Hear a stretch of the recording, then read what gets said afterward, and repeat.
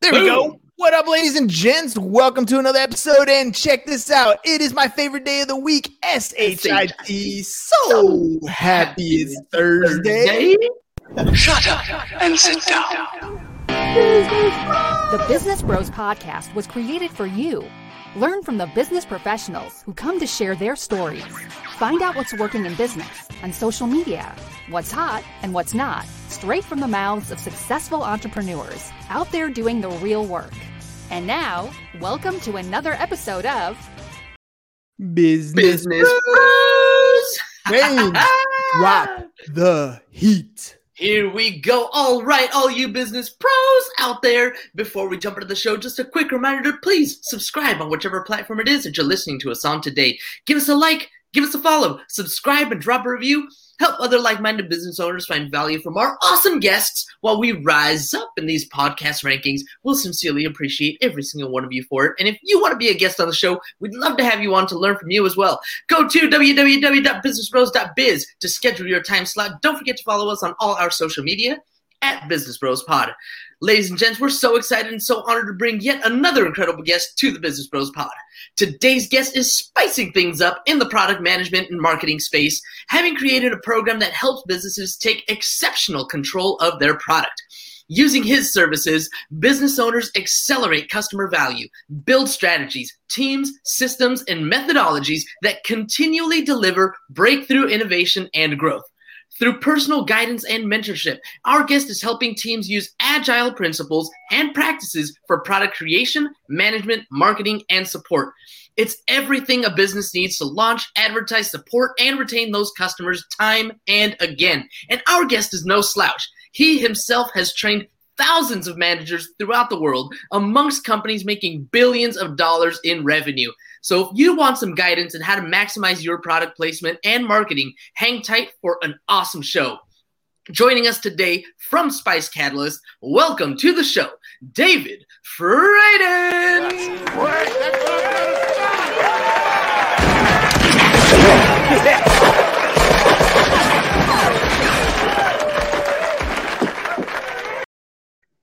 All right, David, I warned you, we play with StreamYard a completely different way than most people. Welcome to the program. Well, thanks for putting up with me, and don't shoot. All right. I love to start with this question. We are a business show, which means most entrepreneurs on here are selling something. So, David, what is it that you're selling and how are you helping people? Two things. One is product management and product marketing training. Actually, I prefer to call it product success management. And the second is consulting services. If a company needs some experienced product managers or product marketing managers to put together and implement a product strategy, a product market strategy, or a product marketing strategy, then my company, Spice Catalyst, is the place to go. Now, you've been doing this for quite some time. So launching a product 20 years ago was different than launching a product today. I mean, everything from distribution to even manufacturing has all changed through technology, through the internet, through all those types of things. Walk me through your career in helping people create these insanely profitable products and launches. What have you seen as far as major changes, and how has that changed the way you do business? Well, the fundamentals have not changed since the dawn of history. And that is, you've got to build a product or a service. And by the way, a service is nothing more than an intangible product, and it is treated the same way. But the major changes that I've seen over my 50 years in the business is primarily the digitization, the internet, the ability to do things remotely like this webcast, including Zoom meetings, which of course were never practical before 10 years ago, before we had the bandwidth to support it. And the second major thing, particularly on the marketing side, is social media. 10 years ago, almost nobody was doing social media.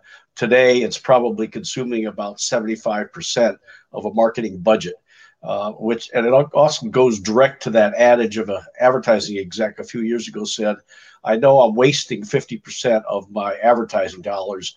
I just don't know which 50%. Well, now with social media and the ability of Facebook tracking you, including when you go to the bathroom. They can do highly targeted advertising, which they thought would be very specific to your needs. But that, of course, can easily get manipulated by the algorithms that seem to be easily fooled.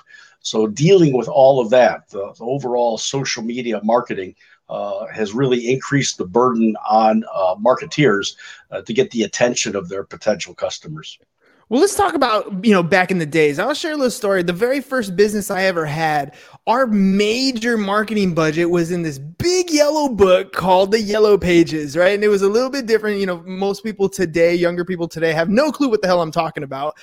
We also used to use, they're like penny savers or little monthly mailers that we used to put out. And then, of course, we did door hangers. So those were the traditional ways that we launched our initial first business.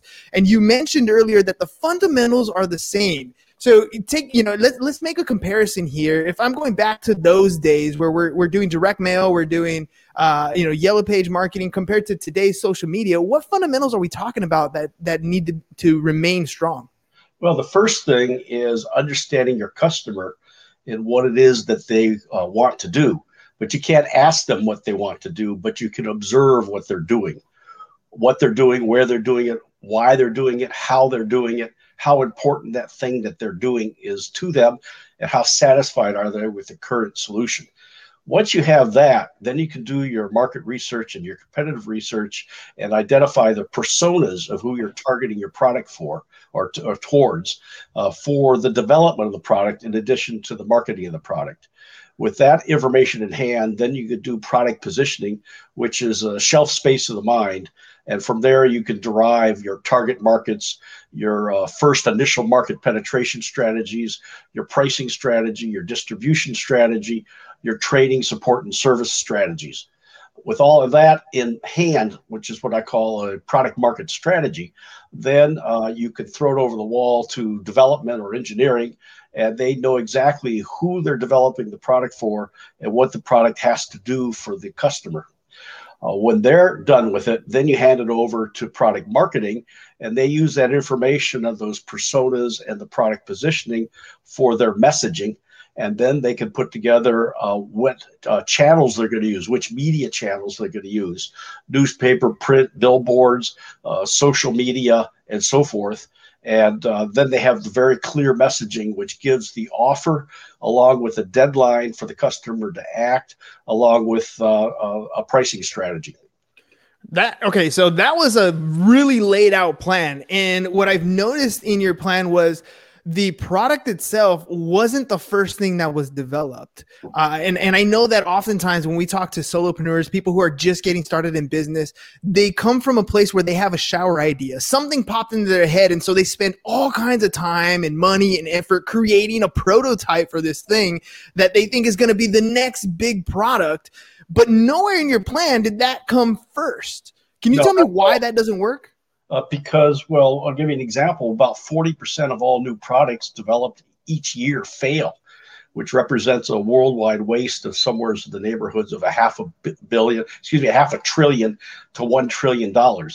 And the primary reason, as Steve Jobs would say, it would flop up onto shore like a dead fish, is that you don't understand who your customer is, why they would want to buy it. Will it do what the customer wants to do faster, better, or with higher quality and with style, which is what innovation is all about. So if you just start with the idea, you have an idea.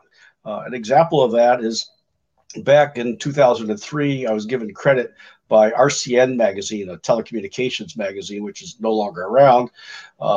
And they gave me credit for inventing the first cell phone ad in 2003.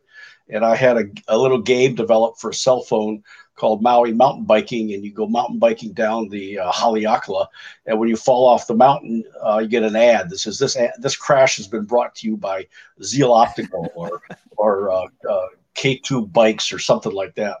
But the problem is back then is not everybody had smartphones, and in fact, I went to a angel investors forum up in Marin County. And the guy that started Good Earth magazine or something like that, an ecological magazine about 20 years earlier, he was there and he says, I don't want ads on my cell phone. Well, good news to you, buddy. you got it, whether you like it or not.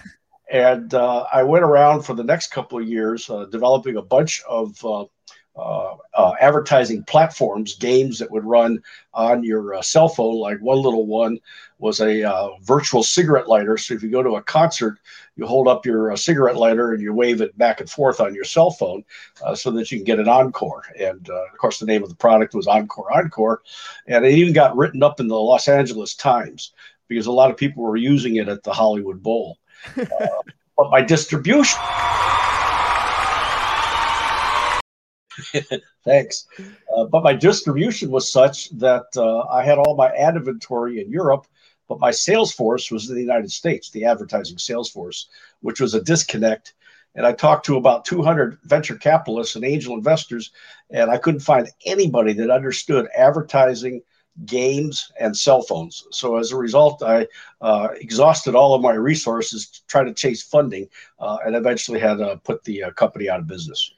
You were, I think, just ahead of your game, right? I mean, you knew the power that was going to happen. Because, I mean, today, there are so many free games on a cell phone and you don't even load them. They come preloaded. So the idea and the concept was there, but the market hadn't quite arrived yet. That's like the whole idea of Zoom. Zoom has been there for a while, but it wasn't until COVID that it became mainstream. It wasn't until everybody had a cell phone or a smartphone in their hand that became mainstream. So when you're describing going after that target audience, do you think that was the mistake that you had? You had a great idea, you had a great concept, but you just didn't identify who the target audience was?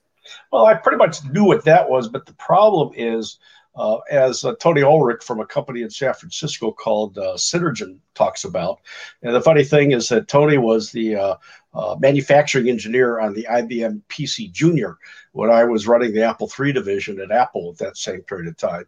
And because of the failure of the PC Junior, of course, I never would understand why anybody would want to buy a Junior, but he came up with this theory building upon outcome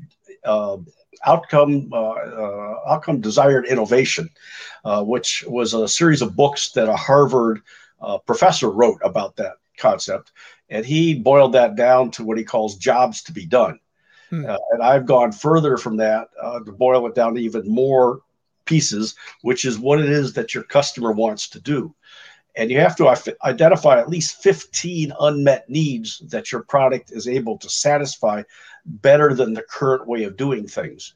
And once you identify those 15 unmet needs, then there's going to be a market for you. Well, in the case of my cell phone advertising in 2003, there weren't any unmet needs out there. Ad agencies were not clamoring, and corporations were not clamoring to get ads on cell phones.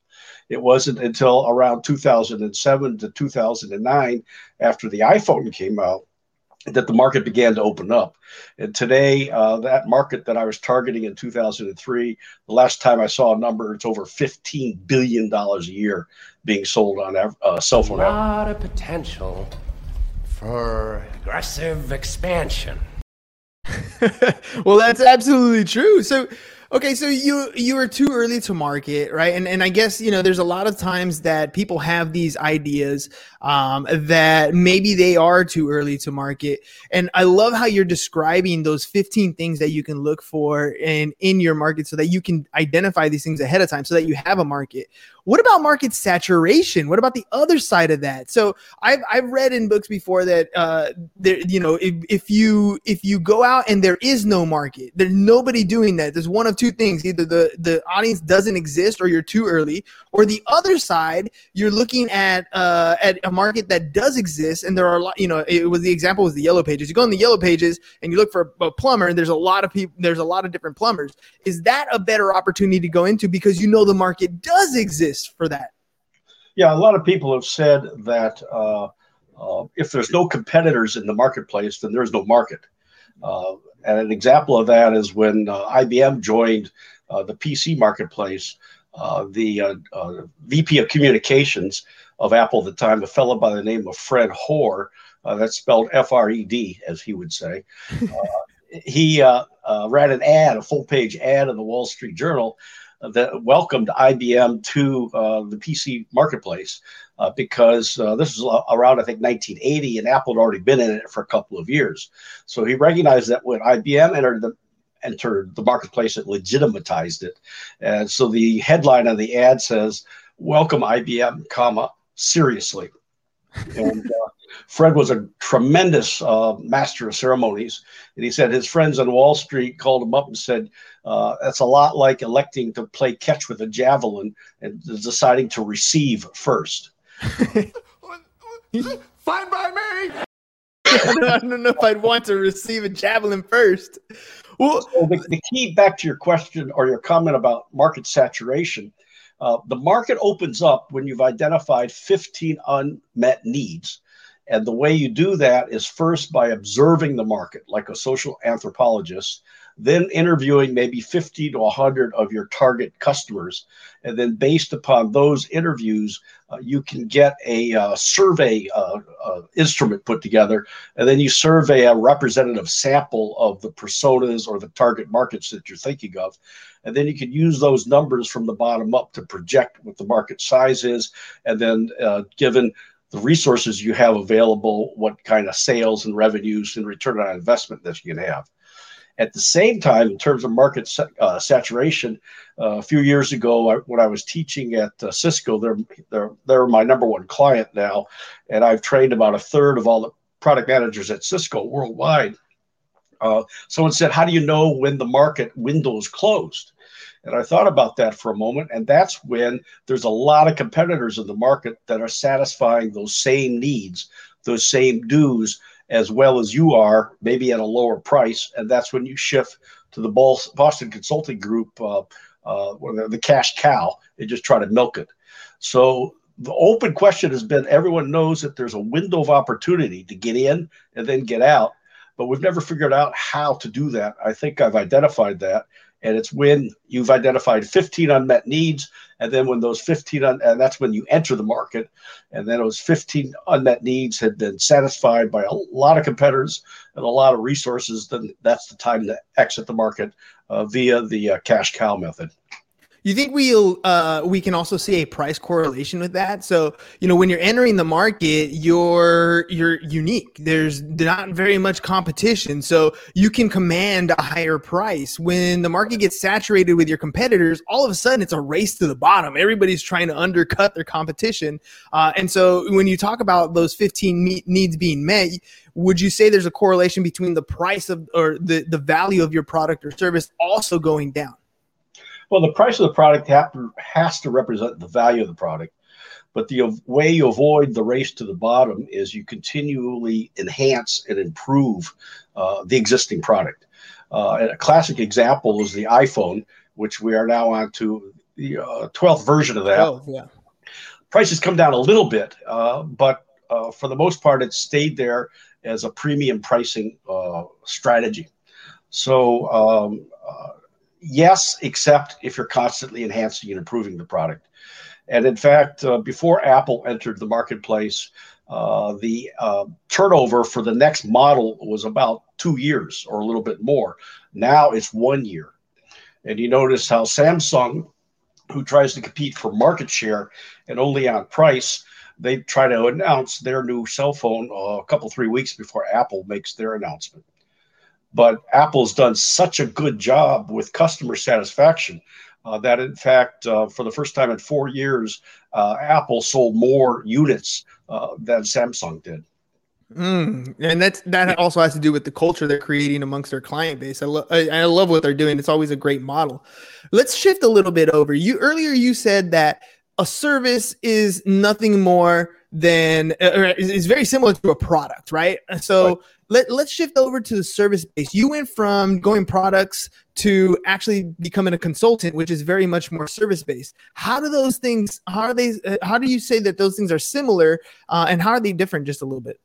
Well, it's the same things. You have to understand what it is that your service is going to do for your customer, and that they want that kind of service. What the personas are, what the competitors are, what the market is, what the product positioning is, what's the pricing strategy, what's the distribution strategy, what's the target market, what's the market penetration, how are you going to do all those things. Now, if you're providing a government service like the new COVID vaccine website that's coming up from I think the CDC, where you can go up there, they're testing it now and say, hey, I want to get a vaccine. It'll tell you where to go and get your vaccine. That, of course, you know who the target market is right off the top of your head. And then you follow that through with the things that I mentioned earlier in terms of your marketing strategy. In the case of services, I have an extremely difficult problem because I have to find people and companies that are concerned about product success. But a lot of them are following Alfred Sloan's rules for accounting, which date back to 1910. That's the only thing that's taught these days, which says inventory is an asset, which was a fantastic asset that General Motors had back in 2007 when the Great Recession started. They were unable to convert their 19 million automobiles into cash, and if it wasn't for the federal government bailing them out, the American automotive industry would not exist. But the balance sheets and everybody on Wall Street has been trained that inventory is an asset. The second big problem with accounting is that people are a liability. Yet at companies like where I worked, Hewlett Packard and at Apple, they view the people as the most valuable resource. And in fact, when HP went through downturns and over the years that they've been around since 1938, until probably the last 10 years where they dropped their values, which are very important, that whenever there was a downturn, people would voluntarily work 9 days out of every 10. So everybody could stay employed at the company. And then when the recession is finally over, the company came shooting out of that recession like a rocket ship. Apple did the same thing back during the Great Recession. And in addition to that, they spent even more money on research and development, which is what Steve Jobs was told by Dave Packard, which I found in research for my book, Building Insanely Great Products, such that they then rocketed to the front of the head of the line in terms of the cell phone business and pretty much put BlackBerry out of business. So let's talk about the people capital, because I agree with you. People are very valuable, especially when you find true assets to your business that are helping you function your day-to-day stuff, helping you grow your bottom line, salespeople, those sorts of things. Those are all great people to have on your team. And today we've opened up we've made the world smaller with the capability of having Zoom calls and using companies like Upwork or Fiverr. There's different types of access to much more talent around the world. How do you feel about utilizing that talent in different places, even though it might not be a person that clocks in and clocks out at your particular office? Yeah, I'm not bothered by that. I've been working remotely since 1990, so I'm used to this. And I've got 3 assistants in India that help me out with my social media marketing and my administrative things. And then I have Professor Moni in India that teaches for Manipal ProLearn University, and he teaches my courses to Cisco in Europe. That eliminates me having to wake up at 4 o'clock in the morning. And then one of my former clients, Dean Stewart, who was the VP of Product Management at Diebold, which is the company that makes ATM machines. He's retired, and now he teaches my classes in North America. So I don't have any problem trusting people and knowing that they're going to do a good job, because one of the values that I have is that people will operate based upon their own self-interest. Which will, and if their self-interest is aligned with my self-interest of my company, Spice Catalyst, then everything just works out just fine.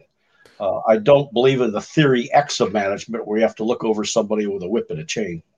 So how have you been finding those particular people? I mean, the ones that you've spoken about, you've specifically worked with, but as you were growing your business prior to working with them, how were you filling those shoes? How were you putting those people in the right seat? Is there any type of specific interviewing skill that you used or a pool that you fished out of to find those people? Lately I would go to LinkedIn, and then I would asked folks if they might be interested in teaching my classes. And I picked up a few people that way, and a few people failed. I found that today, though, people just don't have the discipline to buckle down and do the work. And it's not much work. If I want someone to teach my class, first they got to be experienced and having done the product management or product marketing for at least 10 years or more. Then I want them to sit through my online class. And then I want them to read my books, including the one from Wiley, which is being used in a executive MBA school in India at IIML, which I understand is a very prestigious MBA school.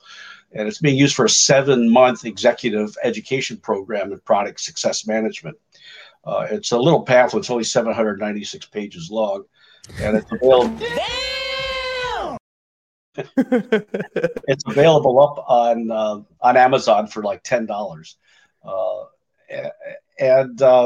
So I want them to go through all of that. Then I want them to teach the class while I listen in, and then they're on their own. And very few people commit the time and effort to get that done. It's very lucrative in terms of what I pay the instructors. You can make some good money on it. And I've had three people that I put out to Cisco and have them teach. And the Cisco students have come back and given them low enough ratings that I've had to let them go. So for my business, it's a lot harder than for other people's business. but it still gets done, right? It's still you're finding those people, and that's the thing. You pay your people well, you retain those people, but it's kind of hard they got to hop through some hoops in order to get there. I want to make sure that we give you enough time to talk about the different things that you're offering, the books, the classes, the consulting. So let people know, if they want to work with you, if they have a product that they know that you're going to take it to the next level, and they don't want to make those mistakes and just be one of those 40% that falls off. How can they get a hold of you, and what stuff are you offering? They can send me an email to dave@spicecatalyst.com. I'll give anybody that wants some free advice an hour of my time, reviewing their business plan, discussing their ideas and their needs, and make some suggestions. And then if there's something from there on that I can help find, if they want to take one of my classes and they're just a sole entrepreneur, I recommend they go to Udemy, UDEMY, and all of my courses are up there. Look me up as the author. Also at my website, there's a whole page that has all the courses that are available.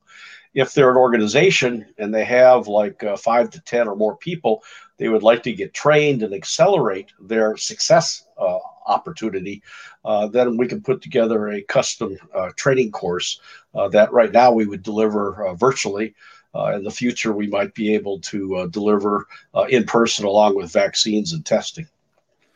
Awesome. All right. So you have a show. You've been here now on the Business Bros podcast. I told you StreamYard was a little bit different.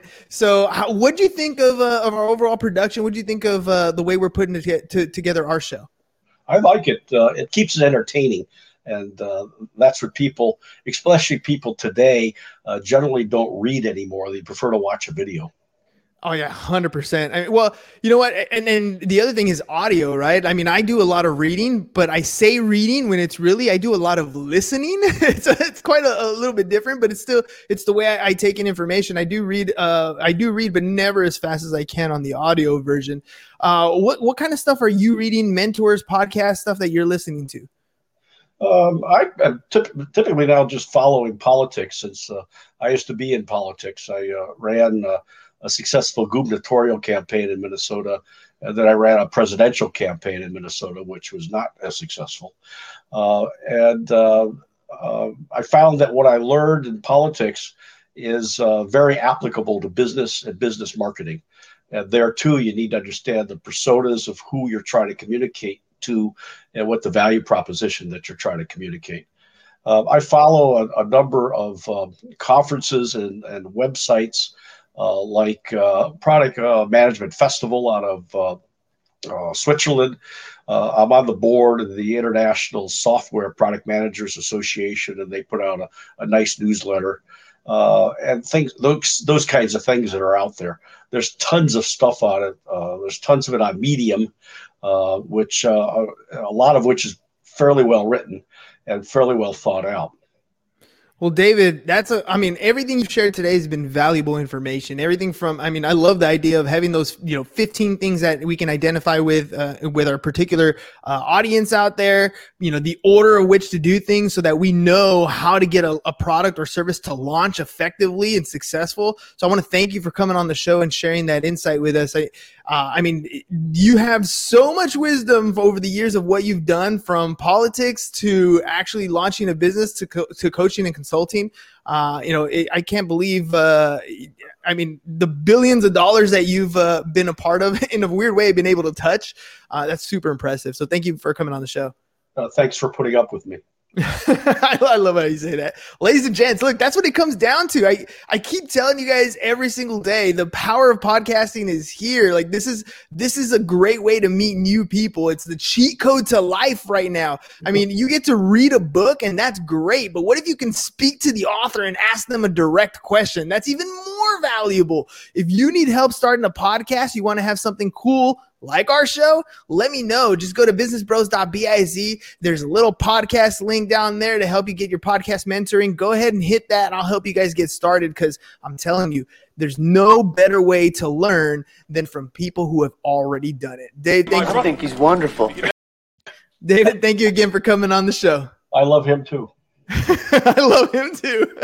All right, ladies and gents, happy SHIT. So happy it's Thursday. We'll see you again mañana. Peace. And we're out. Thank you for listening to the Business Bros Podcast. Are you looking to get more clients or to increase your income? Hernan, the business bro, can help you generate referrals through the power of podcasting. And James, the insurance bro with Pipeline Insurance, can help you effectively add insurance to your existing business. If you are ready to create wealth today and generational wealth for tomorrow, email businessbros@csfirst.com to schedule a free consultation, or join the Business Bros Network, www.businessbros.biz.